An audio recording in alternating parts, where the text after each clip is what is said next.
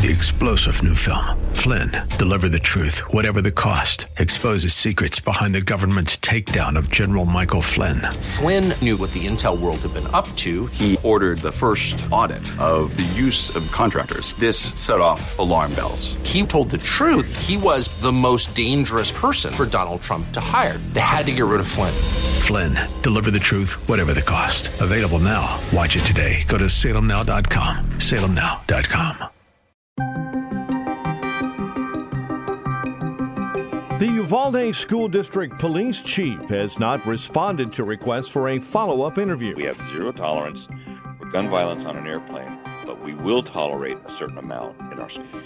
The EU plans to ban the majority of Russian oil imports. To sanction the Kremlin, to sanction Russia. The Supreme Court seeks the phone records of law clerks in the latest effort to find the leak of a draft opinion. They're really escalating this hunt for who might have leaked a draft document to Politico. This is the Daybreak Insider Podcast, your first look at today's top stories for Wednesday, June 1st. I'm Mike Scott. Uvalde Consolidated Independent School District Police Chief Peter Arredondo has not responded to the Texas Department of Public Safety request for a follow-up interview for the state's investigation into the school shooting that left 21 people dead. We just talked to DPS, who confirmed to us that Uvalde PD and officers with Uvalde CISD are cooperating with investigators tonight. But it's the police chief of CISD that they haven't heard from in 2 days. DPS tells us that CISD Chief Pete Arredondo met with investigators for a first round of interviews, but has not responded to investigators after they requested a follow-up interview 2 days ago. We don't know why Chief Arredondo has not responded to investigators. Police came under fire after information emerged about the police response at Robb Elementary School, indicating officers waited to enter classrooms where children were in danger, as the incident commander, thought to be Arredondo, incorrectly thought the situation involved a barricaded suspect. Last week, video footage showed concerned and frustrated families yelling at police officers outside of the school during the shooting, trying to go inside to get their children. President Biden noted that there is an awful lot of suffering in the U.S. following the latest mass shooting in Texas. I've been to more mass shooting aftermaths than I think any president in American history, unfortunately. And it's just so much of it is preventable. Kevin Brock is former Assistant Director of Intelligence for the FBI and former Principal Deputy Director of the National Counterterrorism Center, and joined Chicago's Morning Answer to break down the Uvalde police response. I've learned over the years that we have to really see what the investigation reveals to get all the extenuating circumstances in every case. That said, it doesn't look good. Brock says that since Columbine, school shootings have been increasing, and as such, law enforcement should have more and better training. You're talking about protocols. There's 18,000 police agencies in this country. These shootings have been going on since Columbine for over 20 years now. We know the kids are getting killed in schools. We know that this is a problem that's not going away. In fact, it's increasing. Last year it was a record number of school shootings, and this year we're on pace to break that record. So this is not a new phenomenon. Police departments should be prepared for these eventualities, should have training for it. Brock believes, in his opinion, it's not safe to send kids to public schools. The national level conversation on this by the national level politicians is worthless. It adds nothing. We've had 20 years of hearing enough is enough. That's our policy. Enough is enough. Mm-hmm. Nothing's being done to stop the killing of children in school. I disagree with a little bit of the study that you cited earlier. This guy saying, well, in proportion, it's still safe to send your kids to school. It's not safe to send your kids to American public schools right now. It is not. Brock points out that since 9/11, there have been no shootings on airplanes because of policies that were implemented. How many shootings have we had on airliners since 9/11? None, because we made a determined policy to make sure that cannot happen. A school is a contained environment like an airplane. It can be hardened, it can be rendered safe, and children can be protected, and yet these things are continuing. So something is not right here. And Brock believes that failing to provide security for public schools is sending the wrong message. It basically translates into a policy that we have zero tolerance for gun violence on an airplane, but we will tolerate a certain amount in our schools. Brock describes what a secure school would look like in his expert opinion. Certainly school resource officers, although most schools have, if they have one, they're lucky. Certainly controlling ingress and egress to the school, screening of people coming in and out of the school. All of these things are, yes, inconveniences, impacts on the culture, creating a situation where it's a hardship on everybody, which we have done for air travel, but we all accept it now because we don't want to crash and die. Brock goes on to say that parents should demand from their local school board its plan to deal with a school shooting. If I'm a parent, I would be smothering the school board and the town council in my town with demands to know, what are the plans? What are your plans to guarantee that my child is not going to be shot and killed in your classrooms? And and they're going to find that the plans are largely inadequate. So if they find that to be the case, then they should be making the demands locally, ignoring the national politicians who are stuck like a broken record on gun control and intervening in mental health issues predictably. All of this stuff is pie in the sky that's not going to impact the problem at hand, and that is kids are being shot and killed in schools. In the most significant effort yet to punish Russia for its war in Ukraine, the European Union agreed to ban the overwhelming majority of Russian oil imports. The move came late Monday after tense negotiations that tested how far the bloc is willing to go to ostracize Moscow.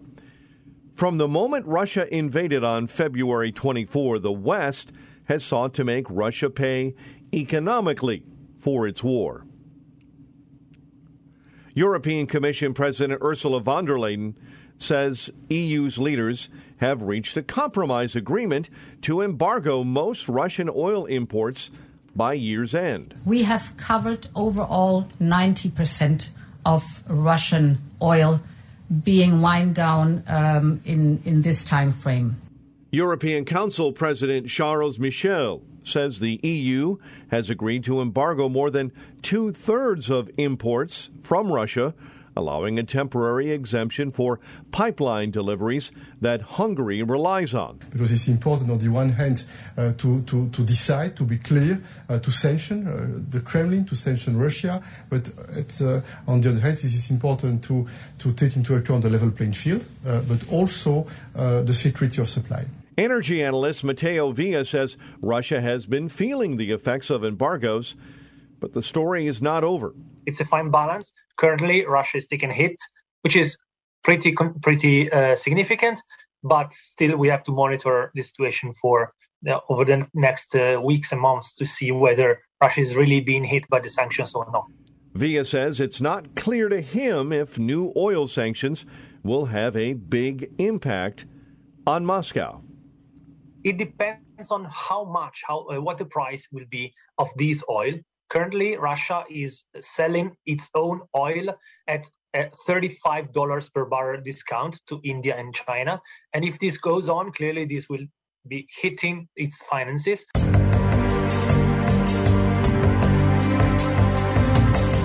Marshals at the Supreme Court are escalating their search for the source of a leaked draft opinion that would overturn Roe v. Wade, taking steps to require law clerks to provide cell phone records and sign affidavits. Some clerks are apparently so alarmed over the moves, particularly the sudden request for private cell data, they have begun exploring whether to hire outside counsel. Supreme Court analyst Joan Biskupic breaks down the latest news on the investigation into the Supreme Court leak. They're really escalating this hunt for who might have leaked a draft document to Politico, now asking law clerks to sign affidavits, and they're taking steps also to have law clerks turn over cell phone data. This is a pretty aggressive move, but it does show how seriously they're trying to take this breach after 4 weeks since Chief Justice John Roberts launched this investigation. It appears that they have made insufficient progress to do anything but ramp up to this stage. Biskupik says the move to seize cell phone data has some clerks wondering if they need to lawyer up. It's a pretty forceful move, and it's caused concern among some of the law clerks there. Each year, the justices hire four clerks per chambers, and these are folks who are in there, to do research, help writing opinions. And some of them are saying, we didn't really sign up for this, and they're thinking, should they hire lawyers? Should they go outside and obtain counsel? And one appellate lawyer who knows about the recent demands on law clerks told me that for any other government investigation, it would be, similarly situated people would go out and try to hire lawyers, and that it would be hypocritical for the Supreme Court to say you can't go outside. Now, nobody's forcing anyone to do something, but in the employment situation, just to be asked to do it presents a bit of a dilemma. Biskupik says that the Supreme Court has several hot-button issues on their plate, and the investigation is adding stress to the court. And I can't tell you, Kate, how tense it already is up at the Supreme Court.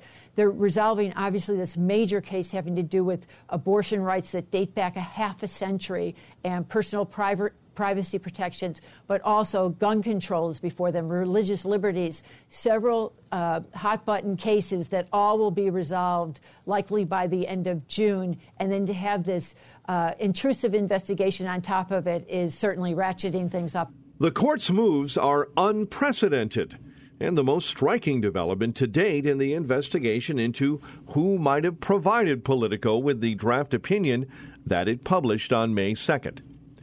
Meanwhile, a Texas law that would bar social media companies from taking action on hate speech and disinformation was temporarily blocked Tuesday in a rare 5-4 Supreme Court ruling.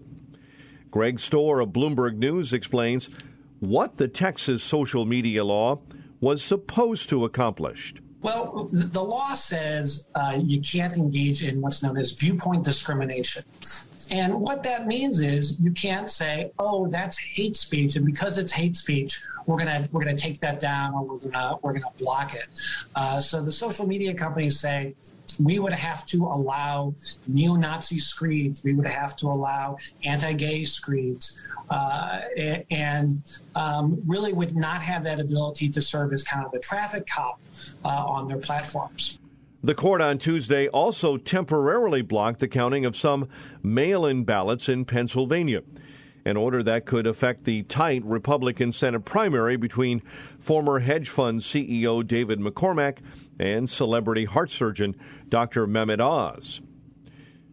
NBC 10's Lauren Mayock says the Supreme Court decision involves undated ballots and will impact the recount in the GOP primary. As counties work to get all votes tabulated and retabulated, another legal possibility looms from the U.S. Supreme Court. Supreme Court Justice Samuel Alito today putting a hold on a ruling in a different case that also involves undated mail-in ballots in Pennsylvania, raising the possibility that a ruling from the High Court could impact the still undecided race. Craig Green of Temple University Law School says the recount just became more difficult. This case has become incredibly complicated. Green explains how the ruling in the mail-in ballot case may impact the GOP primary already under a recount. One argument is that you don't need to count the undated ballots because there aren't enough to decide the election. But of course, there is a recount happening right now that could easily change some number of votes. And so when the recount happens, will the undated ballots then be enough? I think that's not clear. Green goes on to say, unfortunately, voting rules and recounts have become decidedly partisan. Voting rules and electoral rules and close elections have become, like a lot of things, matters of really hard-fought partisan politics. And I think that's the kind of thing that this case might sort of tap into that a little bit and thereby get on the radar of the U.S. Supreme Court. A new poll asks the question, can red flag laws prevent mass shootings? Daybreak Insider's Bernie Bennett has a look at the results of that new poll. Mental health problems are seen as a leading factor in mass shootings by young men, and voters overwhelmingly support so-called red flag laws to help prevent such tragedies. A new Rasmussen Reports national telephone and online survey finds that 40% of likely U.S. voters believe mental health is more to blame for mass shootings by young men in America, while 30% blame access to firearms. 10% think family problems are more to blame for the mass shootings, while another 10% blame social media. Only 4% think school problems are more to blame.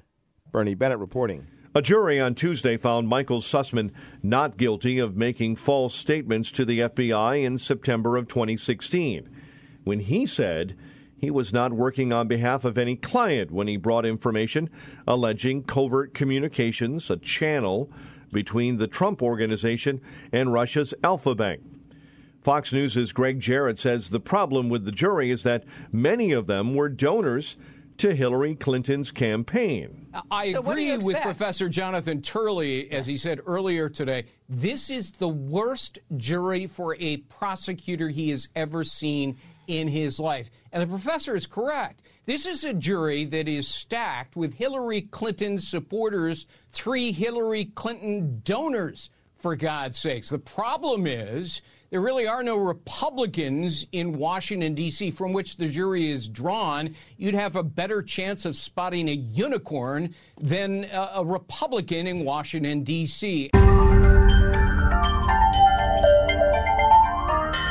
Focused on relentlessly rising prices, President Joe Biden plotted an inflation-fighting strategy with the chairman of the Federal Reserve, with the fate of the economy and his own political prospects increasingly dependent on actions of the government's central bank. Biden hoped to demonstrate to voters he was attuned to their worries about higher gas, grocery, and other prices, while still insisting an independent Fed will act free from his political pressure. In a meeting with the chairman, Biden promised not to meddle with central bank efforts to tackle inflation. My plan is to address inflation. It starts with a simple proposition. Respect the Fed. Respect the Fed's independence, which I have done and will continue to do. Dennis Gartman, editor and publisher of the Gartman Letter, joined Fox News and said it is his opinion that inflation will be with us for a few more years.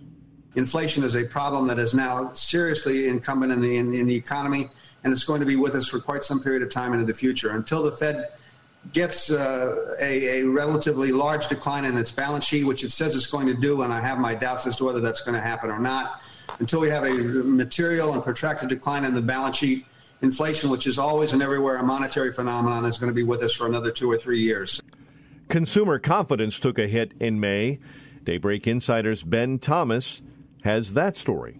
Persistent inflation appears to be dimming Americans' view of their present and future prospects. The Conference Board says its Consumer Confidence Index dipped to 106.4 in May. The group's Present Situation Index, which measures consumers' assessment of current business and labor conditions, also dipped, as did its Expectations Index, a 6-month outlook. Inflation has been running at its fastest pace in more than 40 years, prompting the Federal Reserve to raise its main borrowing rate by 0.5 point in early May, with multiple hikes expected this year.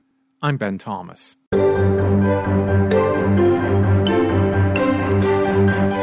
U.S. and Canadian regulators are investigating a hepatitis A outbreak that may be linked to fresh, organic strawberries.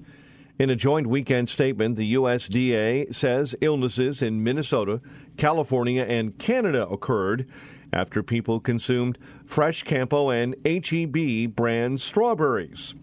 The agency said the strawberries were purchased between March 5 and April 25, and they were sold at various U.S. retailers including Aldi, Kroger, Safeway, Walmart, and Trader Joe's.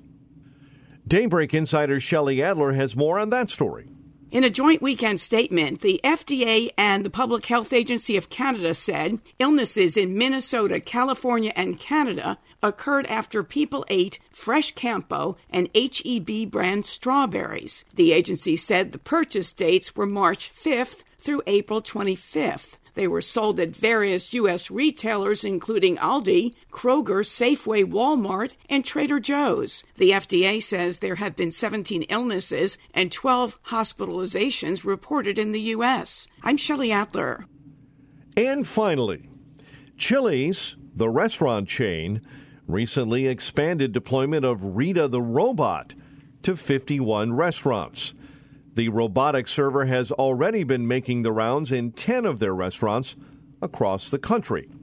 Rita, created by Bear Robotics, can act as a sort of de facto server, guiding guests to their tables, carrying food, bussing, and even singing happy birthday. This robotic server does a lot of the heavy lifting that a lot of people just don't want to do these days.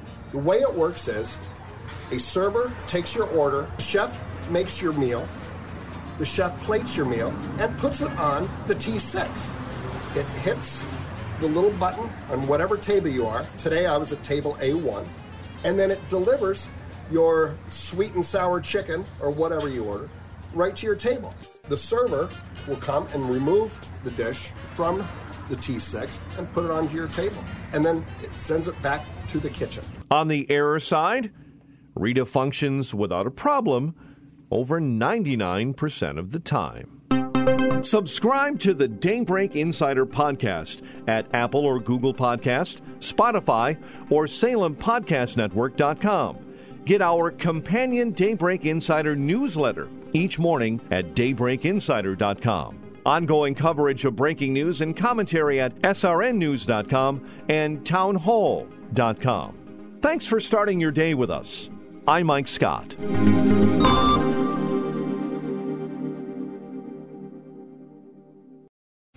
Three-star General Michael J. Flynn, head of the Pentagon Intelligence Agency, knew all the government's dirty secrets. He was one of the most respected generals in the military. Flynn knew what the intel world had been up to. He understood its funding. He ordered the first audit of the use of contractors. This set off alarm bells.